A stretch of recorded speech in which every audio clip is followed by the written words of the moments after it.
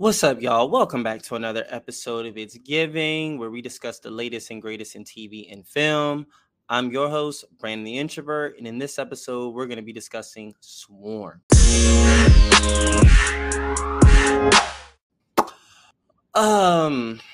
So yes, Swarm just came out, I believe, March 17th, co-created by Donald Glover and Janine Neighbors. Of course, Donald Glover is the co-creator of Atlanta. Janine Neighbors also worked on Atlanta. And Swarm is basically about a killer, obsessed fan, obsessed with this artist named Nyjah, who is directly influenced by and connected to Beyonce in this real world.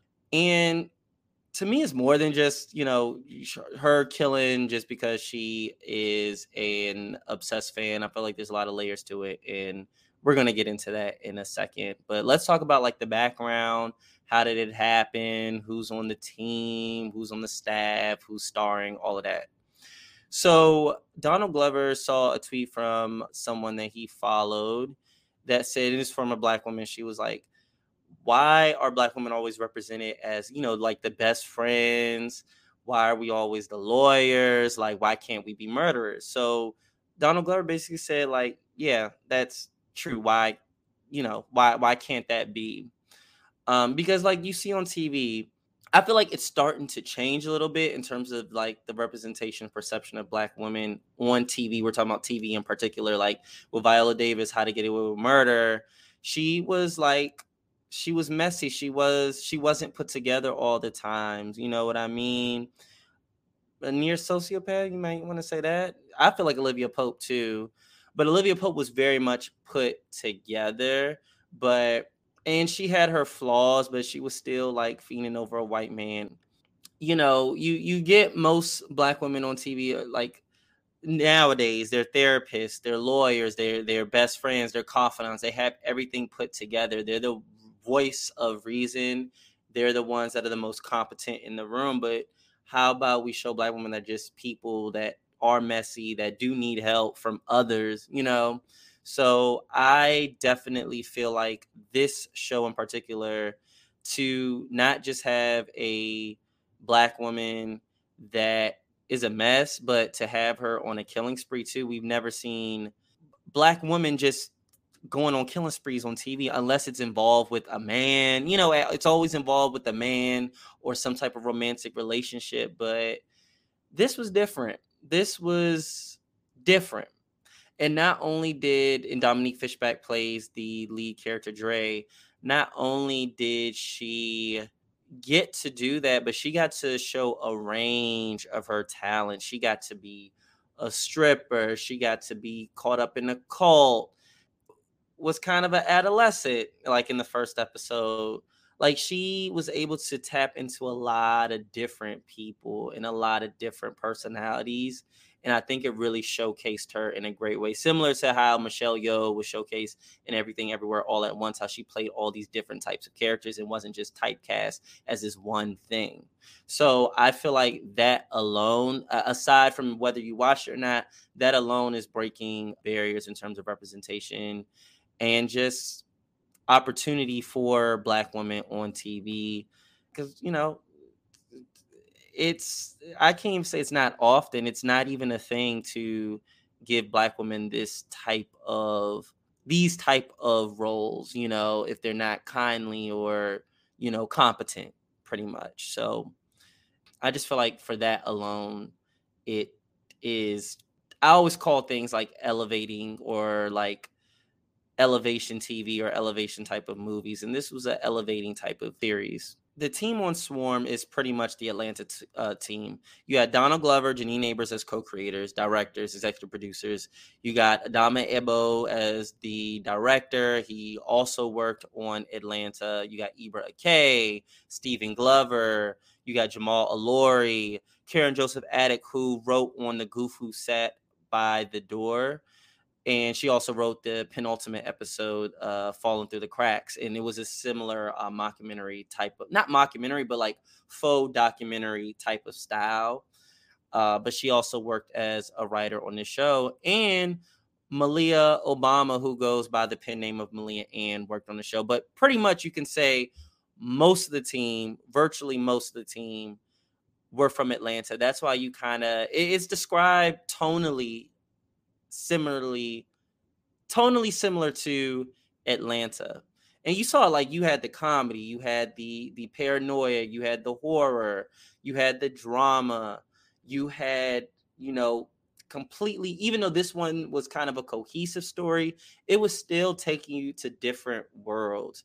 Even the concept of it being involved with not so much the music industry, but let's just say the music scene, in this case, in the perspective of a fan and not the perspective of a performer like Paperboy in Atlanta.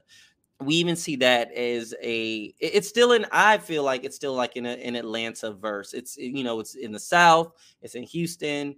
The last episode's in Atlanta, so it's still in the South. The tone is very similar. It's still kind of about the, let's just say, the music scene, and it's a very contemporary show like Atlanta, and it's very I wouldn't call it this one, Swarm, I wouldn't call it surrealist per se, but it's still in that border of just like warped realism, I would say. So yeah, it's a whole different level of TV watching when you watch, you know, if you know Atlanta, you know it's a different type of show. It's its own thing. You know, you even see Atlanta and Swarm are shot on film, and it feels like a film. Each episode felt like a film. It felt, even though it was one through line kind of in terms of plot, each episode felt like its own contained film to me.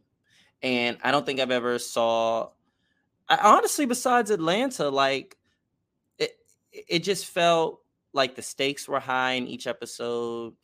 It felt large, I feel like, in gravity and scope, and it was a lot of shit going on in each in every episode. It was a lot of shit going on. It wasn't just like, okay, this happened, the episode's over. Like, I felt like they were able to fit in so much in each and every episode. Even the cast, like similar to Atlanta, I feel like they're very strategic in choosing who they want as guest stars, who they want starring, who they, you know, they're very strategic. They're not getting like big names. They get people who work. And I feel like that's similar to Abbott Elementary, where Quinta casted people that worked for the characters, that worked in terms of the show and its dynamic and its message and the tone and the personality she wanted. She could have got big name stars. You have an ABC network budget. Disney bought out ABC. Like, you have a budget, but she got the people that worked. And I feel like, similarly speaking, that's how Swarm was. You had people like, and I saw, speaking of Abbott, a tweet from Cheryl Lee Ralph's son, Etienne. He was saying, like, on Swarm, there's the daughter of a pop star. You got Paris Jackson, daughter of a pop icon. You have Chloe Bailey, who is the protege of a pop star, Beyonce, who this show is really influenced by. You have an actual pop star, Billie Eilish. So the cast is very eclectic. Then you have Damson Idris, you got Ricky Thompson, Rory Culkin, Macaulay Culkin's little brother. You got Norm Lewis, you got Cree Summers, Kiersey Clemens, who people may not know about. I didn't know about her until this show, but she played the detective Loretta Green in Falling Through the Cracks, and she was like tremendous in that episode. Yeah, so you have a range of talent that I feel like have different strengths and different diversities in the way they go about their performances and stuff. And then, of course, you have Dominique Fishback as the lead, who showed her ass off in this series. I knew about her from Judas and the Black Messiah. She was good in that, but I feel like this was the thing that was like, oh no, she is that. She is that. So it has me wanting to look at her past work. And I know some people this might be their first engagement with Dominique Fishback, and hopefully they do the same. But she acted her ass off, and if she doesn't get an Emmy, I don't know what the fuck is going on. Actually, I do know what the fuck is going on, white supremacy. But she deserves all the Emmys for this one, because when I tell you, she gave you comedy, she gave you horror, she gave. I'm looking at interviews with her now, and I'm thinking, shit, is that Dre? Should I tell her I love Niger? You know what I mean? Yes, they picked the perfect person for that. And I feel like just with all that talent, and then with the Atlanta team, I feel like it was a good move for Donald Glover and Janine Neighbors to get the Atlanta team, because they know the tone, they know the weirdness that they want, they know the exact air that they're trying to create. And, with Atlanta running for 4 seasons, they know exactly how to do that now. I feel like they are masters. They're masters at kind of that black surrealism, black weird type of art. You know what I mean? So yeah, I just absolutely love the direction that they took with this series. Now let us talk about kind of just like the overview of what happened. I was thinking about doing an episode by episode review, but I feel like I would need someone to do that. I feel like I can do the series review by myself, but episode by episode, I'm gonna need someone. I can't just sit there and do that myself. Anyway, so like I said, the premise is about a young woman obsessed with a pop star, and the pop star's name is Nyjah, directly influenced by Beyonce. And Dre is a part of the swarm, and like in real life, the hive, the swarm, get it? And yeah, she just goes on this killing spree. Now I'm going to kind of take you through kind of the meat of the plot instead of an episode by episode type of thing. Let me know. Am I moving fast, y'all? Let me know. I'll slow down if I'm moving fast. Anyway, Dre is, this young woman. She lives with her sister Marissa, played by Chloe Bailey. And they live together. They live pretty much a normal life, trying to make ends meet. They share the same apartment. Marissa got a no good nigga. Dre is very obsessed with Nyjah. And, things are so far like, okay, this is just a weird girl who has a deep obsession. Okay, cool. What's next? Until Marissa ends up dying by suicide, because she was trying to get to Dre, but she wasn't able to. And during that same night, Nyjah dropped Prize Album Festival, direct reference to, when Beyonce dropped Beyonce Out the Blue. And with this album, it's about the infidelity of Nyjah's husband, Cache, similarly to Beyonce and Jay-Z. I was trying to make Jay-Z and Cache rhyme, but it wasn't working. And Marissa, at the same night where Nyjah dropped the album, released the fact that Cache was cheating on her. Marissa found out that her boyfriend, Khalid, played by Damson Idris, was also cheating on her. Real quick, did y'all pause that scene with Khalid and Marissa? Because I did. I paused it. Not only did I paused it.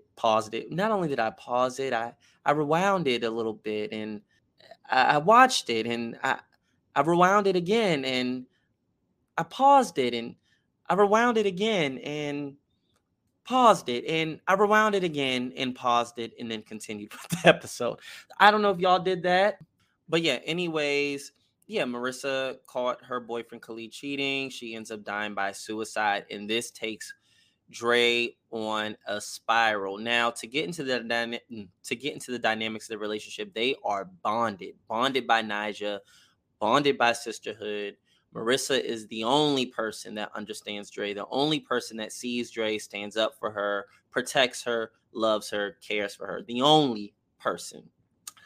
And we also see Marissa has a history of harming herself. We saw that scene with her in the wrist, and Dre is kissing it lovingly and stuff like that. I think it's borderline gay, not.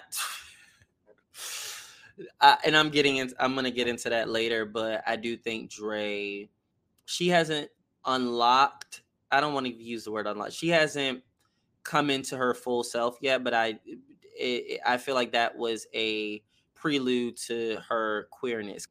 I'm being funny, but she's queer. She's queer. She is. She has both of them have a deep bond, a deep bond. So when Marissa dies, it takes her on spiral a spiral. She's already really obsessed with Nyjah.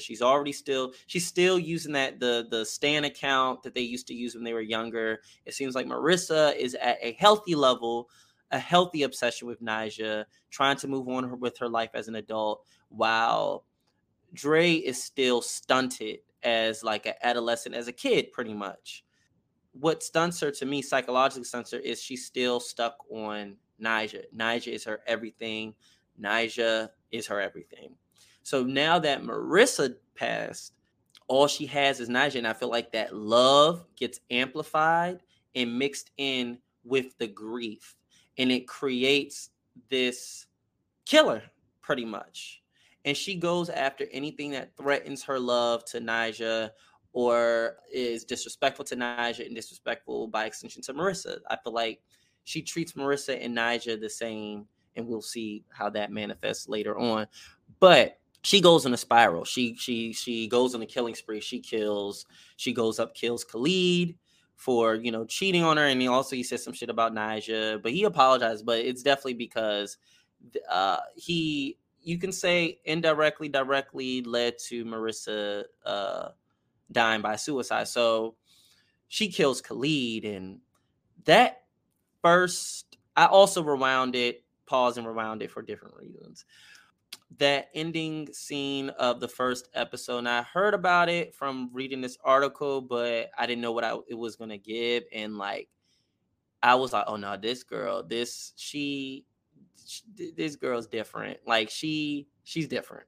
She's different. I'm talking about Dominique Fishback and her performance. Like it was different. It was different in a very good way. Apparently, there was a 3-minute like ovation for her after that scene, and definitely well deserved. But yeah.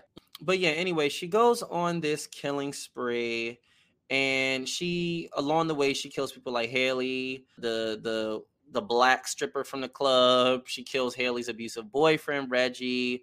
And with each murder, if you notice, she goes on a feeding frenzy. So with Khalid, she eats the pie. With Haley and Reggie, she immediately eats that sandwich. And it's usually junk food. It's usually not healthy food. I don't know if that's, it just seems like she has a bloodlust, and that bloodlust is quenched by food or by her feeding frenzy mixed in with, the blood that happens. So it's kind of similar to, like, I don't know, a vampire, or like not a leech, but like a a a, a predator that has bloodlust and quenches that bloodlust.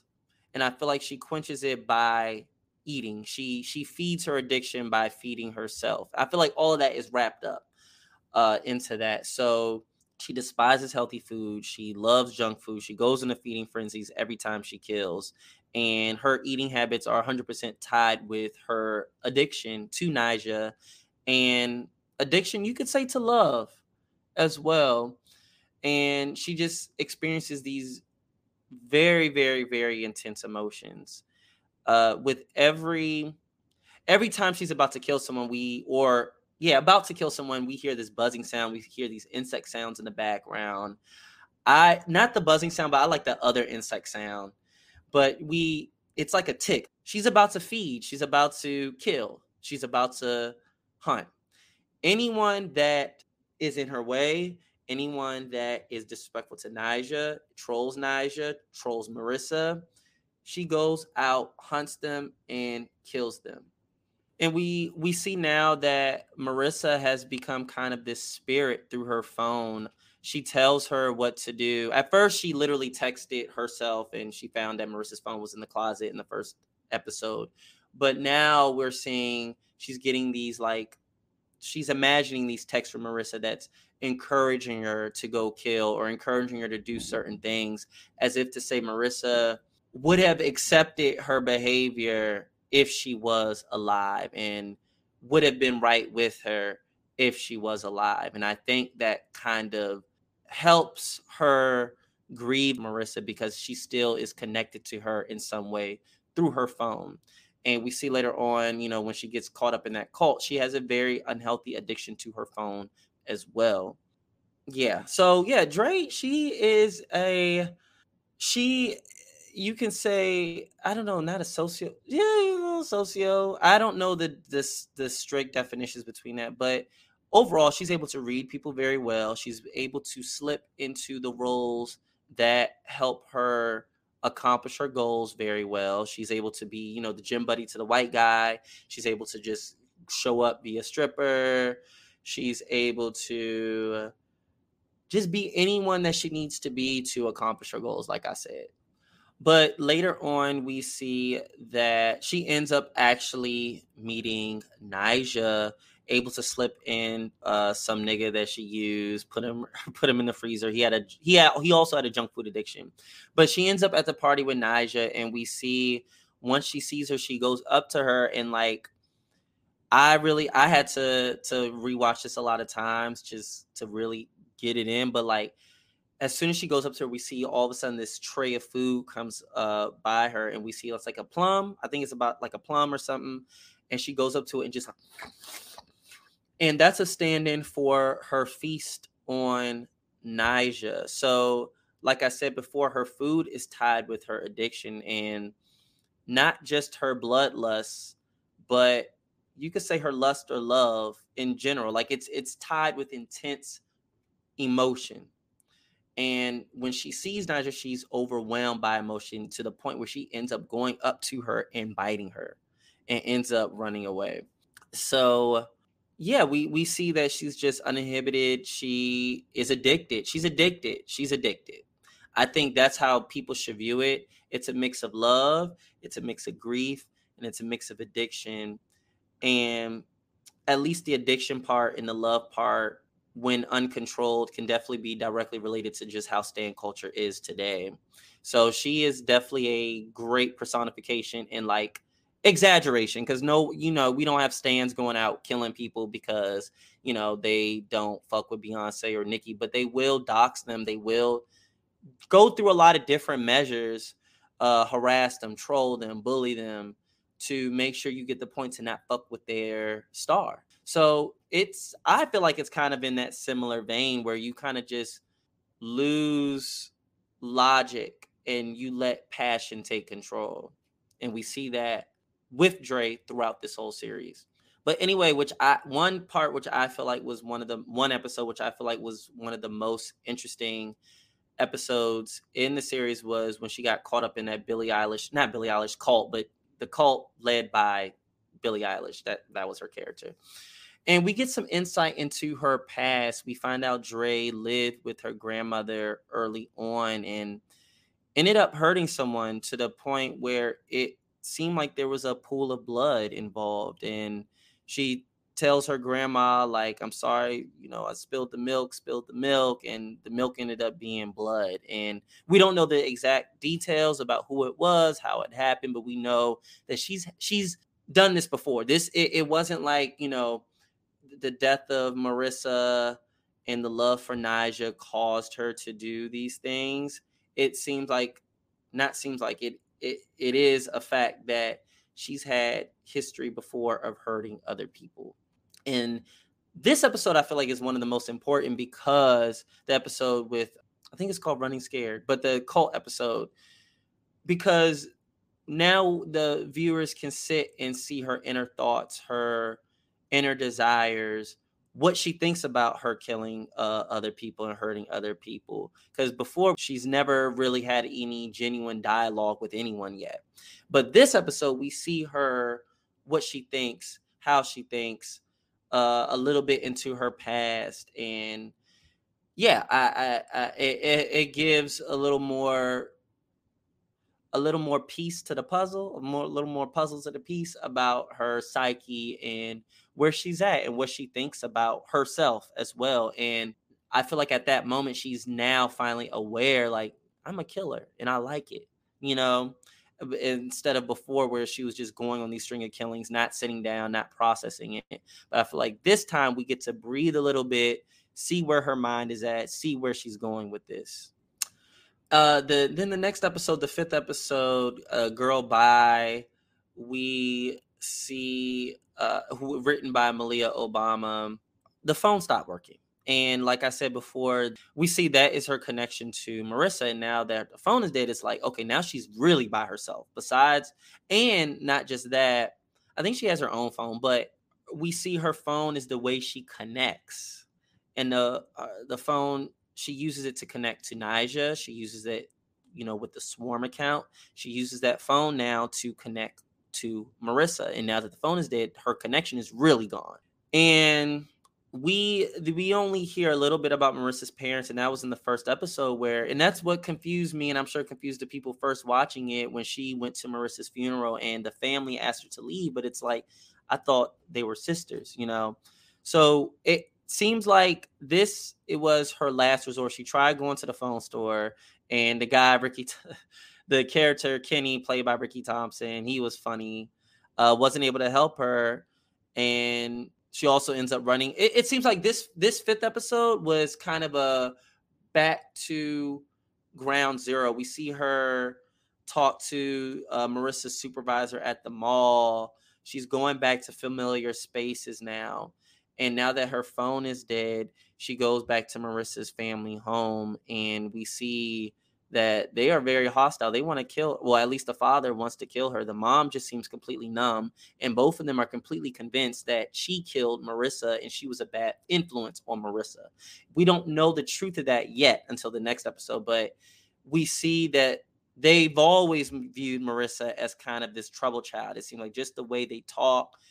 We hear that, she came up from the door, and sixth episode, we see it makes more sense, but she was adopted by that family. When you adopt, you get that check, and it seems like they were close to, financial ruin pretty much. And Dre coming along as a foster child, they get that foster money, help them, but they figured that Dre was just a terrible influence, and sometimes the money isn't worth it, et cetera, et cetera, et cetera.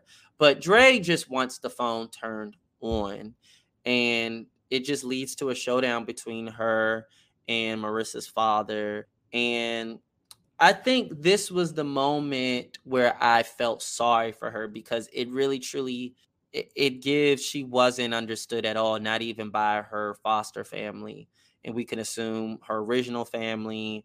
And I think that's the episode where we really hone into, damn, Marissa was her only person.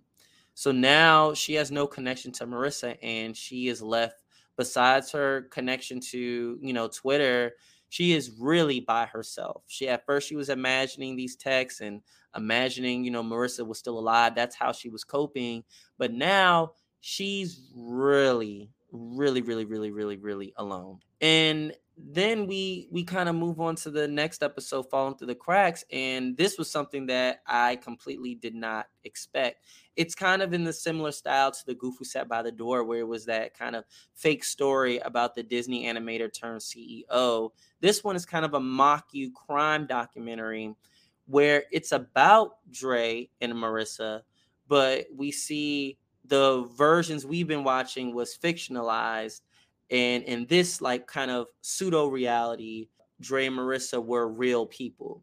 And we get through the lens of this detective who kind of takes us on this journey behind like the pathology, or is that the right word? Maybe that's the right word. I don't know. But the past of Dre, and how, yeah, she was adopted, and she had a history of hurting people, and it culminated into, that sleepover with her and Marissa's birthday sleepover, where she hurt one of Marissa's friends, and the friend had to end up being in a brace for about a year, and they ended up letting go of Dre. So she had to fend for herself. After that, she lost Marissa, and we see now in the first episode, she lost Marissa again. In a way, they were still connected, but I feel like that trauma probably of losing her again probably triggered her tendency to go and hurt other people. We also see she was a Nyjah fan. In the Cole episode 2, we see she was a Nyjah fan even before she met Marissa. And it was just, it had, like, from what the social worker said, it gave us more like pathos or more like emotion into feeling sorry for Dre. Like the social worker saying, don't label her as violent. You can't imagine what these foster kids went through. You know what I mean? Mixed with what the detective said about Black women falling through the cracks, how the detective Loretta Green, her superiors didn't believe that it was a Black woman committing these crimes. And I feel like at that moment, that's when the series was saying Black women are invisible. And in a weird way, that was a detriment to Dre, but a benefit to her in terms of going out and harming people because people weren't seeing her, and throughout the series, people were using her as well, using her and not seeing her. So what does that leave you? No wonder why, Dre had such an intense connection to Marissa because she was the only person in that world that saw her as a human being. And when that person was gone, it kind of dehumanizes you. Your humanity is gone. And I don't know, I felt like this was definitely a clever way to kind of take the absurdity, if you will, out of it, because I know myself included was thinking, how is she getting away with all these murders? Like, what is going on? What is this series trying to say? Like, it can't just be about stan culture and just this woman going out and killing people. So I feel like that faux documentary really gave Dre as a human and gave reason and maybe even logic to what she was doing, and had you thinking like this was a similar reality. This is probably not going out killing people because of Niger, but like, just if you're not understood, if you're not treated like a human, what do you think? What do you expect? I don't believe kids are guilty. Kids are born innocent. But when you put them in an environment like Loretta Green says, she makes sure she nurtures her children because the world is out to make sure these kids don't succeed. So if you don't have someone that's actively protecting you, actively loving you, you fall through the cracks, like what she said. So I feel like this kind of was a good full circle. It was kind of it was a little confusing. I had to really watch it again, but I think it gave structure to the series and it gave kind of like a shape, a shape to what this show was trying to say, I feel like. Then after that episode, the last episode, we see Dre is a whole different person. She now I thought she was just straight up gay, but it seems like she goes by Tony, is a whole different person. And I would assume it's because now that Dre was alone, maybe she was finally able to grow up and mature and be who she really wanted to be without kind of that obsessive attachment to Marissa and maybe by extension Nyjah. So, and I also feel like her being exposed to that cult where we saw like Eva, who was the cult leader, kissed her. She saw Eva was kissing another woman, and at first she was like a little uncomfortable by it. But we see little cues throughout, like that Dre might be queer, and I feel like this manifests in the last episode. We see like, yeah, she's also now calm. She's more assured of herself. She's awkward, but not in like a spacey way. Like she kind of knows what she's doing. She seems like Dre has grown up, and this grown up version is now Tony. But we see Tony still has a deep love for Nyjah. Once he finds out, not even finds out, but once Rashida, his girlfriend, just shits on Nyjah, he ends up killing her and goes back to his ways. And at the end, we see Dre/Tony got the ending that they always wanted, with them being embraced by Nyjah and embraced by a fusion of Nyjah and Marissa. Because I do feel like I was reading or I think it was Variety, or maybe it was Vulture. But anyway, I was reading, Dre views Marissa in a way as a human avatar of Nyjah. That's why she experiences the same feelings about Marissa as she does towards Nyjah. And I feel like because she grew up without love, And we saw she said she doesn't pray anymore in the cult episode, and she realized that God was an echo. I think she transferred her spirituality and her love and her sense of the world onto Naija and kind of projected that onto her. Naija represents God. Naija represents love. Naija represents everything. Naija is everything to her.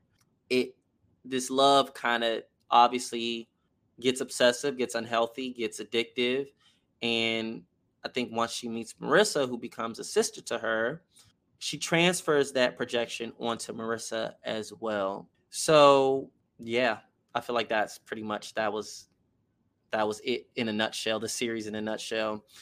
Um, like I said, overall, I really love it. I do feel like the Tony transformation needed more time and space because I feel like when you're talking about trans people, if Tony is actually a trans person, because it still seems like there's some ambiguity to whether that if Tony's a trans person or if she's just presenting as masculine. Like I still feel like that needs more weight and more time and energy, and it can't just be flip flop. Because I can see that it's already rubbing some people kind of the wrong way. Especially, I didn't view it in this way, but it seems like some reviews are saying like, "Oh yeah," because now it's confirming the. I feel like these are white people saying it though. It's confirming the stereotype that the gay and confused person becomes killer or becomes crazy and delusional. Like I didn't take it as that, but I do think there needs to be some type of space given towards the exploration of how she just all of a sudden became Tony. She was definitely switching aliases and stuff. That's different, but her switching her whole gender, it's like, huh? How did we get from there to there? Like I knew she was queer, but how did we get to her changing her gender? You know what I mean? So I felt like that was just kind of out of the blue.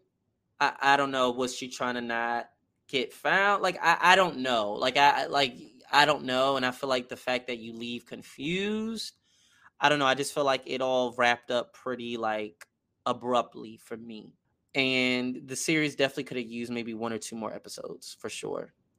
But overall I really liked it, particularly just speaking to horror and just the thriller culture. I feel like with violence, we only see that channeled through white men. We only see that channeled through men in general. I mean, black men get to be violent. Black men get to be, I mean, outside of black men being depicted as thugs or gangsters, outside of those roles, because those are still boxed in roles, there are a lot of roles like, Blade, Django, the Equalizer. Will black men get to kick ass and get to, I mean, even though those aren't so much like quote unquote villainous roles, but I feel like it's more normal to have a black man in a anti-hero role killing people, you know what I mean, than a black woman, because black women are expected to be a certain way. They're expected to know what to do. They're expected to be put together. They're expected to be kind. They're expected to be gentle, but then also powerful. But then, you know what I mean? I feel like this character of Dre literally got to be whatever she wanted to be. And for that to be in a kind of a horror thriller, whatever you want to call it, I feel like is very, very special, and it's evolving TV. Like I said, this is an elevating type of series. So I feel like I said before, that's breaking a lot of barriers. The fact that now we get to see violence portrayed differently outside of Dexter, outside of you know what I mean? But yeah, I feel like, and we're getting now in the 2020s, we're getting roles now where it's literally stories that are created by us, directed by us, written by us, I'm talking about black people, produced by us, showcased by us in ways that are dimensional and not just a sideline or an extension of a white character. You got shows like, of course, Atlanta. You got shows like P Valley. We got Swarm now. We got Abbott Elementary. That we are the center of these stories, and we are seeing that it's worthwhile and it's meaningful for us to be censored, and it's okay for us to take up space. It's okay for us to showcase us in dark lights, positive lights, a mixture of both. Like, it's okay. It's okay. It's okay now. And I feel like this decade, even though with a lot of shit going on, I do feel like it's a very empowering decade, specifically for Black people, specifically for queer people. We're still dealing with a lot of shit, these anti-trans laws, just ignorance all around. But I do think in terms of TV and film, barriers are being broken, representation is being on the forefront, and we are evolving as a society. Hopefully, I don't know if I'm being too idealistic, but hopefully I do feel like that is kind of the trajectory we're going through based on the programming that we're watching nowadays. But overall, like I said, I loved it. I would say my takeaways are, if you all already watched or haven't seen this, I don't know if you have, but I will say my takeaways are, like, don't view it as a simple, this is just about stan culture. View it like what Chloe Bailey said. View it as a mixture between a girl, a woman going through grief and love for her sister. And, just the driver, the motivating force of that. Yes, it's Nyjah. It's about, Beyonce and the stan culture. That's what makes it contemporary. That's what makes it relevant. That's what makes it interesting, action-packed, if you will. But at the end of the day, the core is about a woman that is misunderstood, has been misunderstood all her life, and someone who lost a sister. And it manifests, her love and grief manifests in this killing spree. I feel like if you view it like that, like more dimensions than just a woman just going out killing people, I feel like you would enjoy it more if you don't enjoy it already. And I would say convey that to other people that are also interested. Also, I would say if you see a review by a white person, don't take it. Don't, like, what's the phrase? Take it with a grain of salt, because I feel like there's only but so far they can view the dimensions of certain things when it comes to our stories.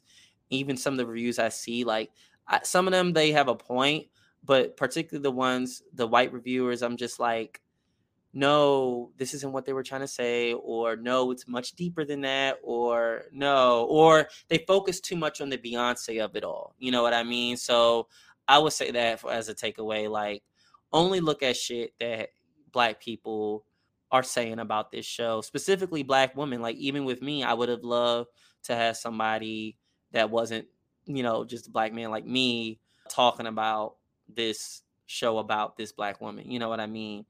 So even with me, like, I can only reach so far in terms of, like, critiquing this type of story. So, um, yeah, those are my takeaways. Definitely go watch Swarm and look out for next episode. I have a bonus episode about Swarm coming up. It should be cute, a little fun, informative, I would say.